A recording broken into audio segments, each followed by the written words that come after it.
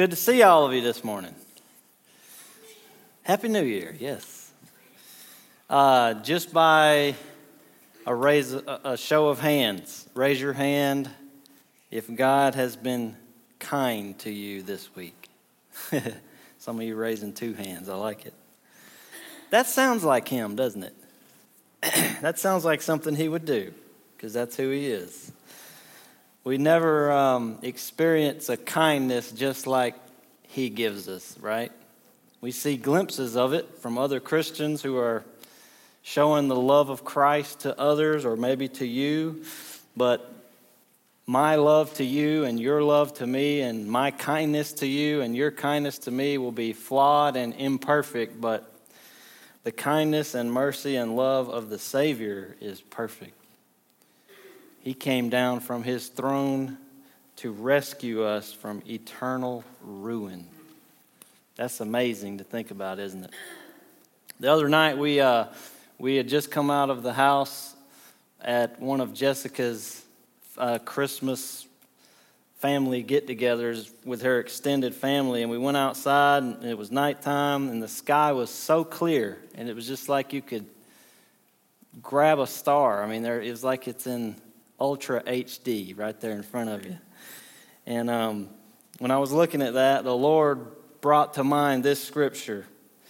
When I look at your heavens, the work of your fingers, the moon and the stars which you have set in place, what is man that you are mindful of him, and the Son of Man that you care for him? Psalm 8, 3 and 4. It's amazing that God would even give mankind a thought for a second after what we did, right? And yet in his mercy and his grace, he is very mindful of us. He cares for us very deeply. He loves us with a love that will not let us go. And I hope you're just happy every day in the gospel when you remember these things. It'll make you happy. It makes me happy. Well, you might be wondering where we're going next in our Sunday school hour, since we finished our series through Hebrews last week. And I'm excited to begin a new chapter together with you. And just as a kind of a personal testimony, a few months back, the Lord kind of laid it on my heart, if you will, to really study a particular subject on my own, in my own personal study time. And as I studied it and pondered it and read good material and read the scriptures and also began to talk with Tim and Dad about possibly doing a Sunday school series on it, they both seemed to think it was a good idea. And it's a subject that is not going to be unfamiliar to us by name, but it seems like a subject that we take for granted very easily. Many people engage in this particular thing week in and week out, yet I fear that very few really give it a deep thought or any sort of study. The subject I'm talking about is the church. The church. I'm not talking about the church building. I'm talking about the institution of the church that God himself set up. And if you want to get technical, I guess the proper theological term would be ecclesiology, the study of the church. Now, it's very possible and probably very common, at least by my experience, for someone to be able to attend a church service week in and week out and never really consider very carefully what a church is or what its priorities should be. So the question that we want to ask ourselves in this series is, what are the characteristics or marks, if you will, of a healthy church? That's going to be our goal in this series. We want to study from the Bible what the distinguishing marks of a healthy church are. Now, there's a lot of preference things that are okay to do it that way in the church, isn't there? For instance, we can use our own preferences when we pick out the color of the carpet or the type of pews or seating that we're going to have in here. We can use an amount of preference when we design the building or when we pick out the musical instrumentation for a piece of music or pick a certain style to play or sing. But when it comes to certain things, like the mission of the church or the priorities of the church, the order of the church, those things are out of the realm of our preferences, aren't they? Those things are up to God. We might say they're His preferences. Why? Because it's not our church, it's God's church, right? This church is God's church. Now, I trust that you, as a church member, want this church to be a healthy church. I trust it's your desire to do your part to make this church, this local church, a place that is pleasing and glorifying to God. Would you say that's something that's important to you? Amen. It should be. It should be of utmost importance to all of us. After all, what are we here for? We're here for the glory of God, ultimately, right? Everything we do ought to give God glory, including how we think about and how we handle the various aspects of church life. So, let me tell you how we plan to do this in this series over the next several months. Tim and I will rotate teaching through some of these distinguishing marks of a healthy church. And I just want to, right here at the beginning, as an intro today, this will only be an intro today, I just want to emphasize to us all that it is vitally important that we know and understand what a healthy church is. We are not going to become a healthy church by luck or by chance. It's not the type of thing that you kind of just fall into. You can't coast and just become a healthy church. It's not a passive thing. It is a very active thing. It'll take some very serious effort on our part and resolve. And this resolve will be on a corporate level, all of us, and an individual level as church members. We'll say, we see these things from Scripture, and we want to obey God in these things. That is the makings for a healthy church. That is what I mean when I say a healthy church, by the way. A church who is corporately and individually obedient to God and who takes His word seriously. So a church on its way to being a healthy church, I think, is this. They see the commands or precepts in God's word that pertain to the church. They see what its priorities are supposed to be from Scripture. They see what its mission is supposed to be from Scripture. And they examine themselves to see if there's something that needs adjusting. And then, if it does, they prayerfully adjust, right? All because they want to be pleasing to their Lord. And I trust that is where your heart is today.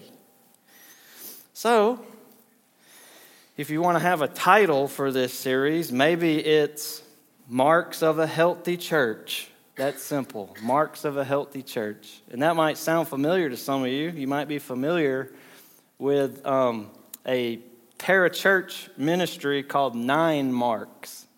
I don't know if raise your hand if you're familiar with 9 Marks. A couple people. So I'll give a disclaimer that both me and Tim plan to use their material to aid us in our study and in this hour. So many of this is not just some original ideas with us. 9 Marks is led by a pastor in Washington, D.C. named Mark Dever. He's pastor of Capitol Hill Baptist Church, and some years ago he preached a series at that church when he was kind of new there about the marks or the distinguishing marks of a healthy church, and many people encouraged him to write a book containing that material, and so he did. And it was called 9 Marks of a Healthy Church, hence the name 9 Marks. And he wrote that book, I believe, in the year 2000. And if you can believe it, that is 20 years ago. The year 2000 was 20 years ago. And that book has seen 2 updated editions since then, and now there's the organization, as I said, 9 Marks. And they have a great website. That's a really good resource for you, 9marks.org, if you want to write that down. And so we have this book, 9 Marks of a Healthy Church, and we've said over and over again, or they've said, over and over again, that those 9 things don't make an exhaustive list of the characteristics of a church. In other words, they don't say everything that could be said about what a healthy church is, but they are, in his opinion, and I think he's right, some of the more important and often neglected ones in our day and time. And so they produce this material, these books, for many years now, and I encourage you to check them out. By the way, I don't know if we have any up here, but the books that they're over in the other room, aren't they? The books that we've been recommending to you to read, that we've been trying to get everybody to read, by the way. Who hasn't read the books? Can I embarrass someone? Okay, I'm not trying to embarrass you. Church membership and evangelism, produced by 9 Marks. This is a wonderful organization. And they have 12 books now in that little series. Those books are from the series Building Healthy Churches. So a lot of this material that we'll go over in this series comes from those books. So you will not go wrong reading those books maybe along with us if you want to do that. They're very short, they're very readable, but very helpful, very insightful and helpful. So you'll see as we move along, this is not going to be some kind of formula, magical formula for a healthy church. These are simply things that the Bible tells us to be doing or prioritizing, whether directly by command or indirectly by coming to a conclusion about this is everything that the Bible teaches here. I see that we need to be prioritizing this. It's those type things. It's not a church growth scheme, okay? You can find a host of church growth books if you go to the Christian bookstore, unfortunately, because most of them are fairly terrible. But this is not a church growth geared series. Those books are geared toward getting as many people inside the church building as possible, as if that is the mark of being healthy. You've got more people. Well, that's not what we're going to talk about. The goal ultimately is not how many people do you have. It's about, are those people, however many there are they obeying God? Are we being faithful to our calling? Are we being pleasing to God? Because a church could be very small and still be faithful. A church can be small and still be healthy according to God's standards, which are the only standards that matter, right? It's up to Him to add numbers to us. That's His will. Our job is not to coax people in here. Our job is to be faithful to His Word. And that is what this series is going to be about.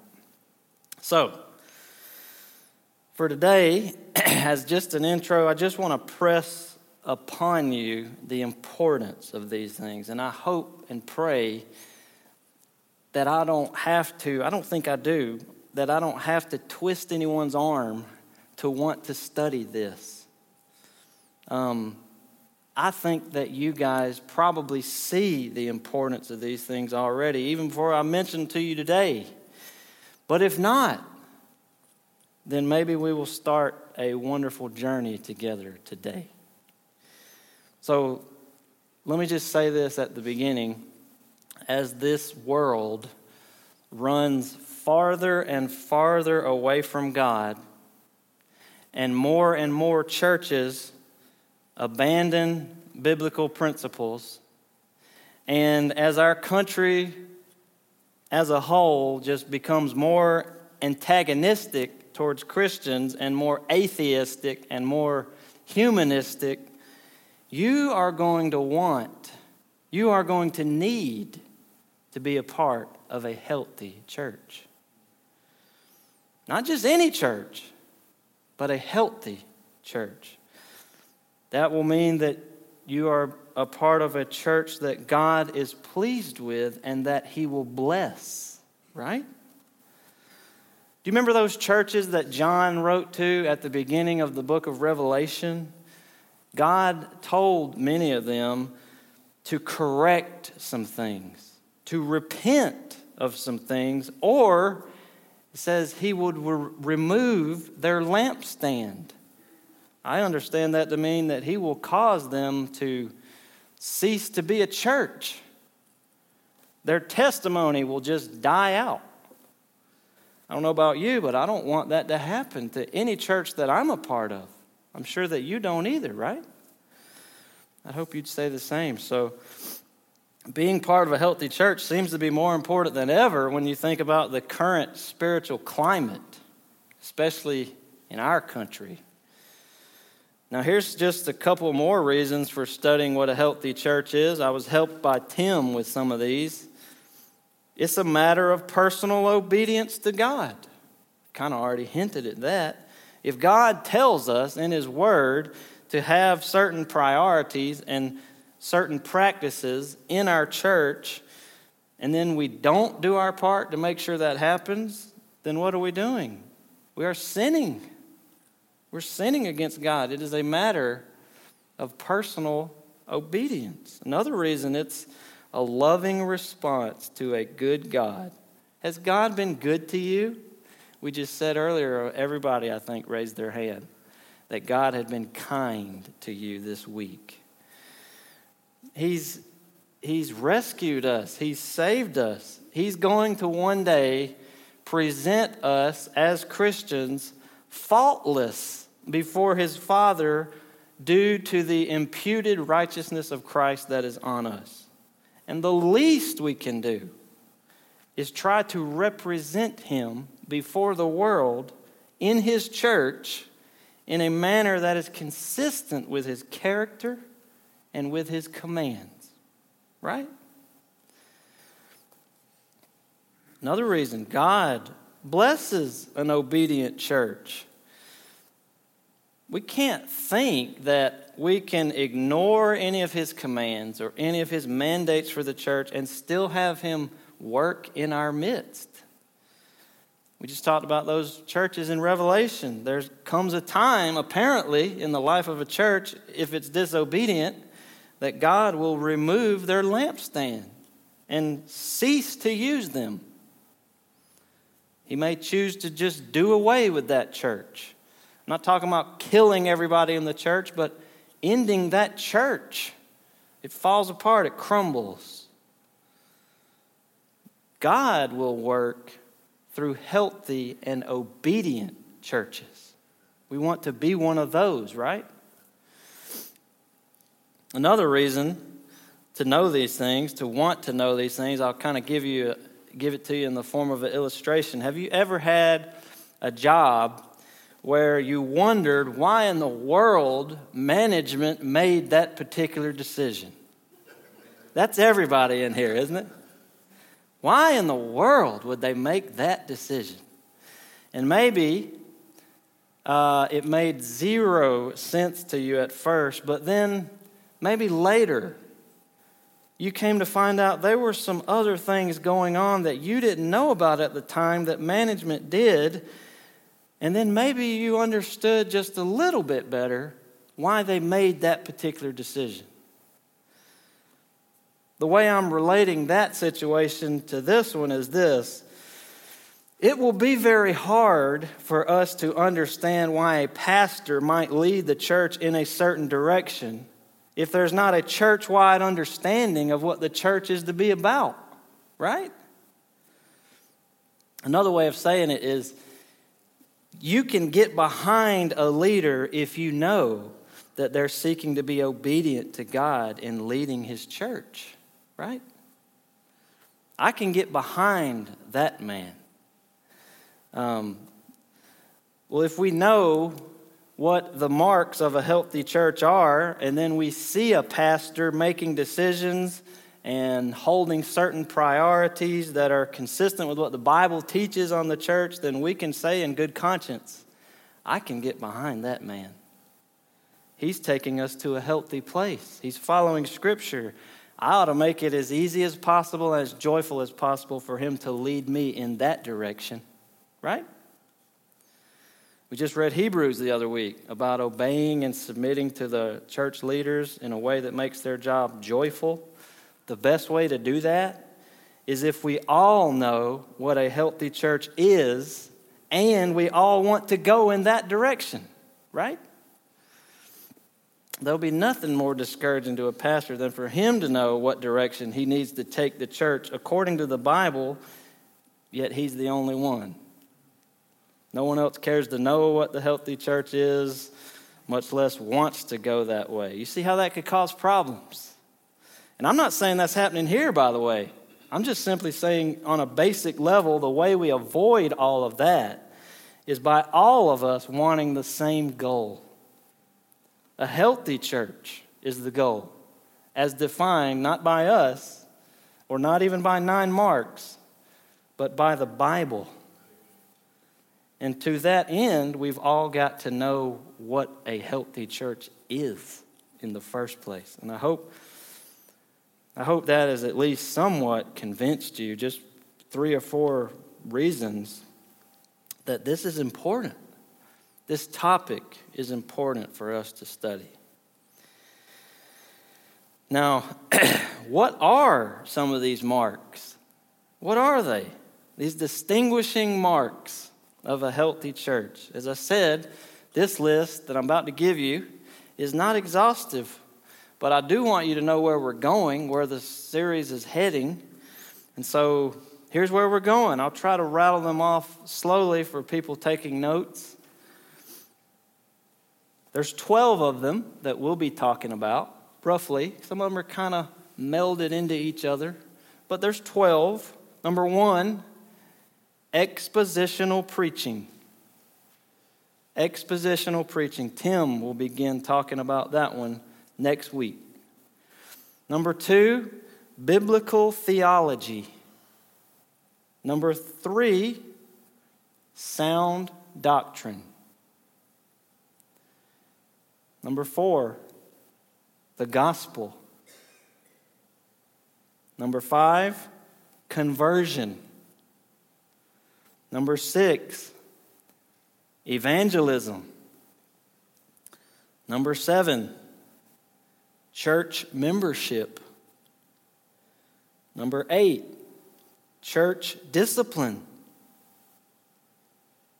Number 9, discipling. Number 10, church elders. That's pastors. That's church leadership.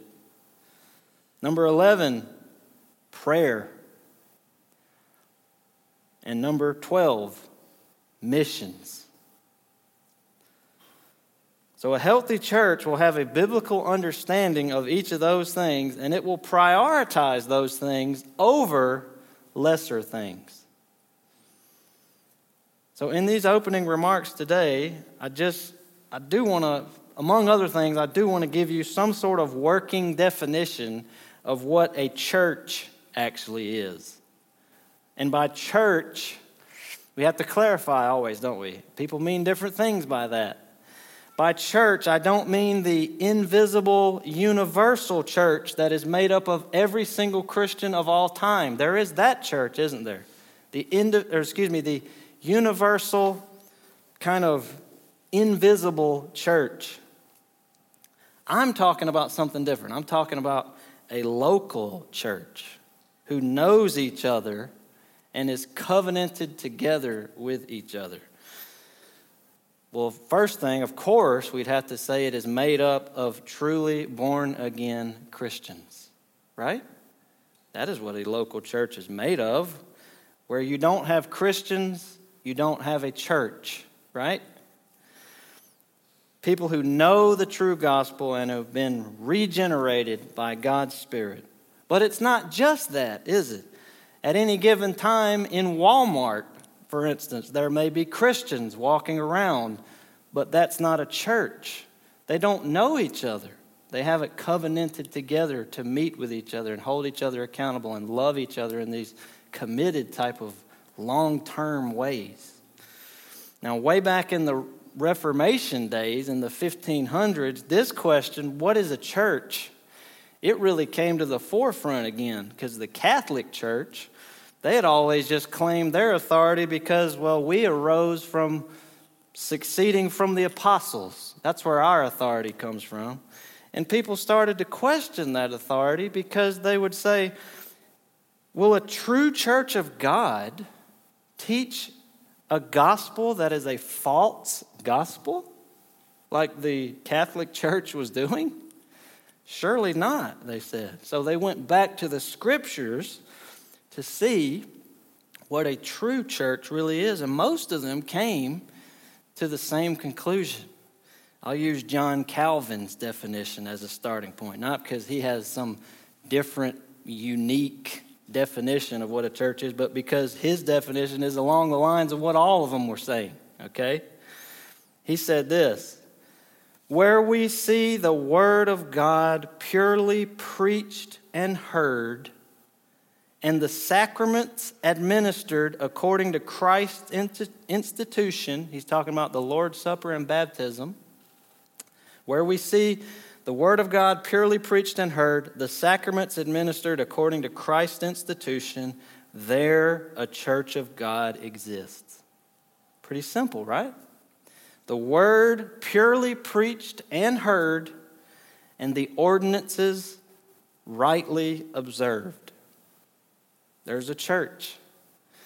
Now, Mark Dever in his book says this, we can see in these two marks, gospel proclamation and observance of the sacraments, both the creation and the preservation of the church, the fountain of God's truth and the lovely vessel to contain and display it. The church is generated by the right preaching of the word, and the church is contained and distinguished by the right administration of baptism and the Lord's Supper. Presumed in this latter mark is that church discipline is being practiced, he says.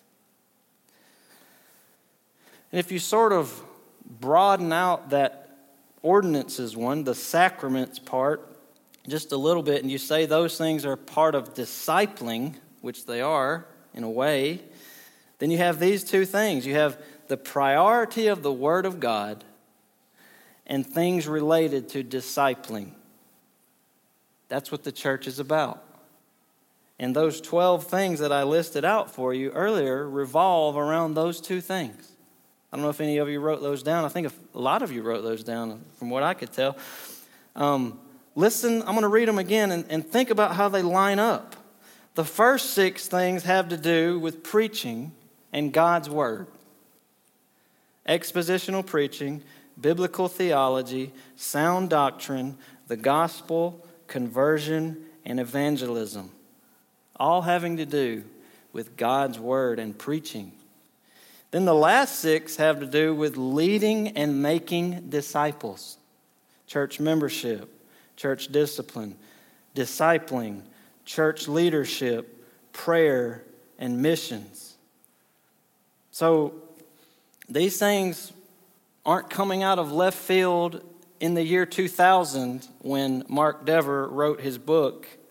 These things fall in line with the great theologians of church history for all time because they come not based on their independent opinions, because they're based on Scripture. And they see those things coming to the forefront in the Scripture. And I hope we'll see the same. Now, we don't have a ton of time left, but I want to, if you'll just focus with me for a second, I want to read to you kind of an extended portion of Mark Dever's introduction to his book, because I don't think I could say it any better than he did. He's introducing these marks to his readers, which is what I wanted to do today. And as I said, they've added a few since the book was written, so here you'll hear him talking about 9 of them, but we'll deal with roughly 12 of them.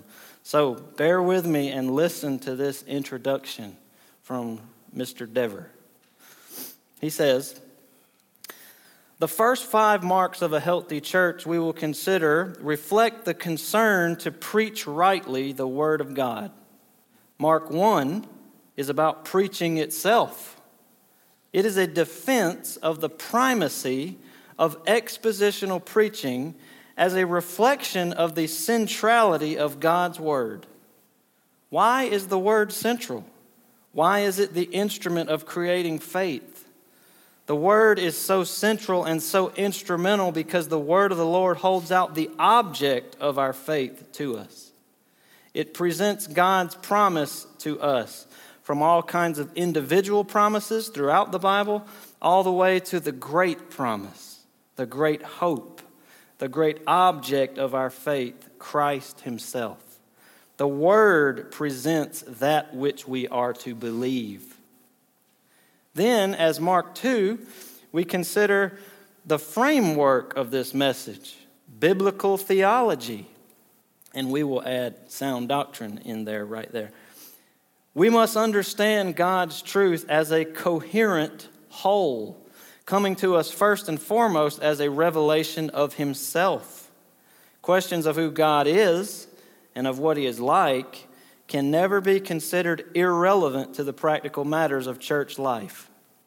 Different understandings of God will lead us to worship Him in different ways. And if some of those understandings are wrong, some of those ways in which we approach Him can also be wrong. This is a major theme in the Bible, even if it is almost entirely neglected these days, he says. In Mark 3, we consider the heart of the Christian message as we seek a biblical understanding of the gospel. How many other messages are churches hawking as the saving good news of Jesus Christ? And yet, how discerning are we in how we understand the gospel ourselves, how we teach it, how we train others to know it?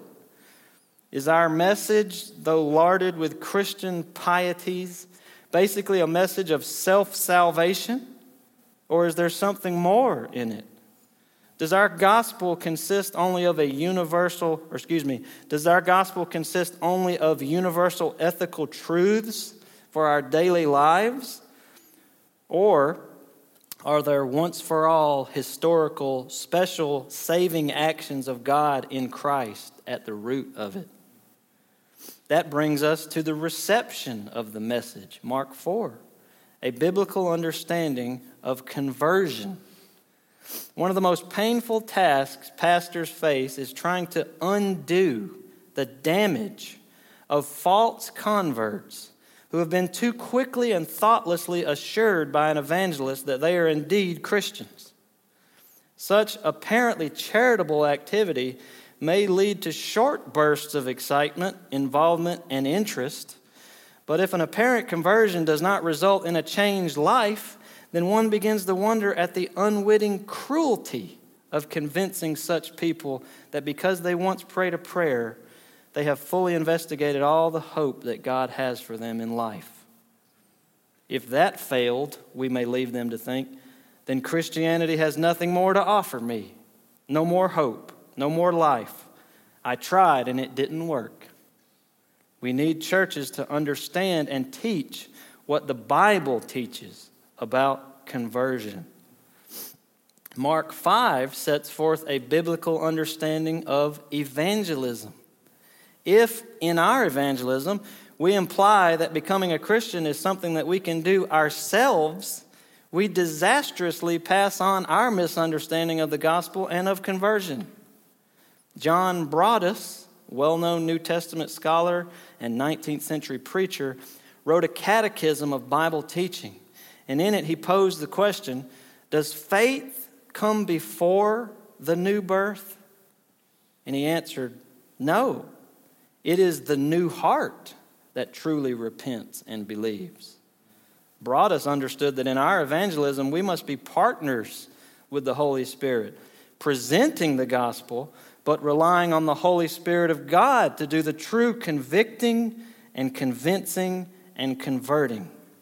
Are your churches or your own evangelistic practices in line with this great truth? The other nexus of problems in today's churches has to do with the right administration of the borders and markers of Christian identity. More generally put, they have to do with problems in leading disciples. First, in Mark 6, we address the question of the whole framework for discipleship, which is a biblical understanding of church membership. In this past century, Christians have all but ignored biblical teaching on the corporate nature of following Christ.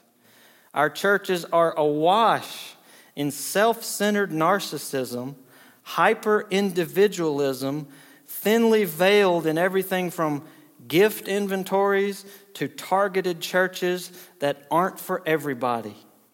When we read 1 John or the Gospel of John, we see that Jesus never intended us to be Christians alone, and that our love for others who aren't just like us shows whether we truly love God. Many churches today have problems with the basic definition of what it means to be a disciple. So in Mark 7, we explore a biblical understanding of church discipline. Is there any behavior that churches should not tolerate? Are any teachings in our churches beyond the pale? Do our churches indicate a concern for anything beyond their own institutional survival and expansion? Do we evidence an understanding that we bear the name of God and live either to His honor or to His shame? We need churches to recover the loving, regular, and wise practice of church discipline. In Mark 8, we examine Christian discipleship and growth. Evangelism that does not result in discipleship is not only incomplete evangelism, but is entirely misconceived. The solution is not that we need to do more evangelism, but that we need to do it differently. We don't simply need to remember to tell people to come to church after we have prayed the prayer with them. We need to tell them to count the cost before they pray that prayer. Finally, Mark 9 focuses on the need to recover a biblical understanding of church leadership. Leadership in the church should not be granted as a response to secular gifts or position or family relationships or in recognition of length of service in the church. Leadership in the church should be invested in those who seem to evidence in their own lives and who are able to promote in the life of the congregation as a whole the edifying and sanctifying work of the Holy Spirit. This is the last paragraph, or second to the last. The end and purpose of all this is the glory of God as we make Him known. Throughout history, God has desired to make Himself known. That is why He delivered Israel from Egypt in the Exodus, and why He delivered them again from the Babylonian exile. Scores of passages in Scripture tell of God's desire to make Himself known. He has created the world and has done all that He has done for His own praise. And it is right and good that He should do so. Calvin used to call this world the theater of God's splendor. Others have referred to to history as one great parade culminating in the glory of God. Mark Ross has put it this way: we are one of God's chief pieces of evidence. Paul's great concern in Ephesians 4, 1-16 for the church is that the church manifest and display the glory of God, thus vindicating God's character against all the slander of demonic realms, the slander that God is not worth living for. God has entrusted to his church the glory of his own name. Getting close to the end. Everyone, those who are church leaders and those who are not, is made in the image of God. We are to be walking pictures of the moral nature and righteous character of God, reflecting it around the universe for all to see, especially in our union with God through Christ. This, therefore, is what God calls us to and why he calls us to it. He calls us to join together with him and together in our congregations, not for our glory, but for his own. End quote. So there's what we're going to be talking about for the next few months. And our prayer is that God would do a work right here at Jackson Bible Church, that he'd teach us what a healthy church is, and that he'd give us all a deep desire to be that kind of church. Let me just close with some scripture. This talk today has just been kind of an introduction to the series. And trust me, we'll be looking at lots of scripture together, even if we didn't today necessarily. But let me close with these words. Paul is speaking to the Ephesian elders, and he tells them this in Acts 20:28.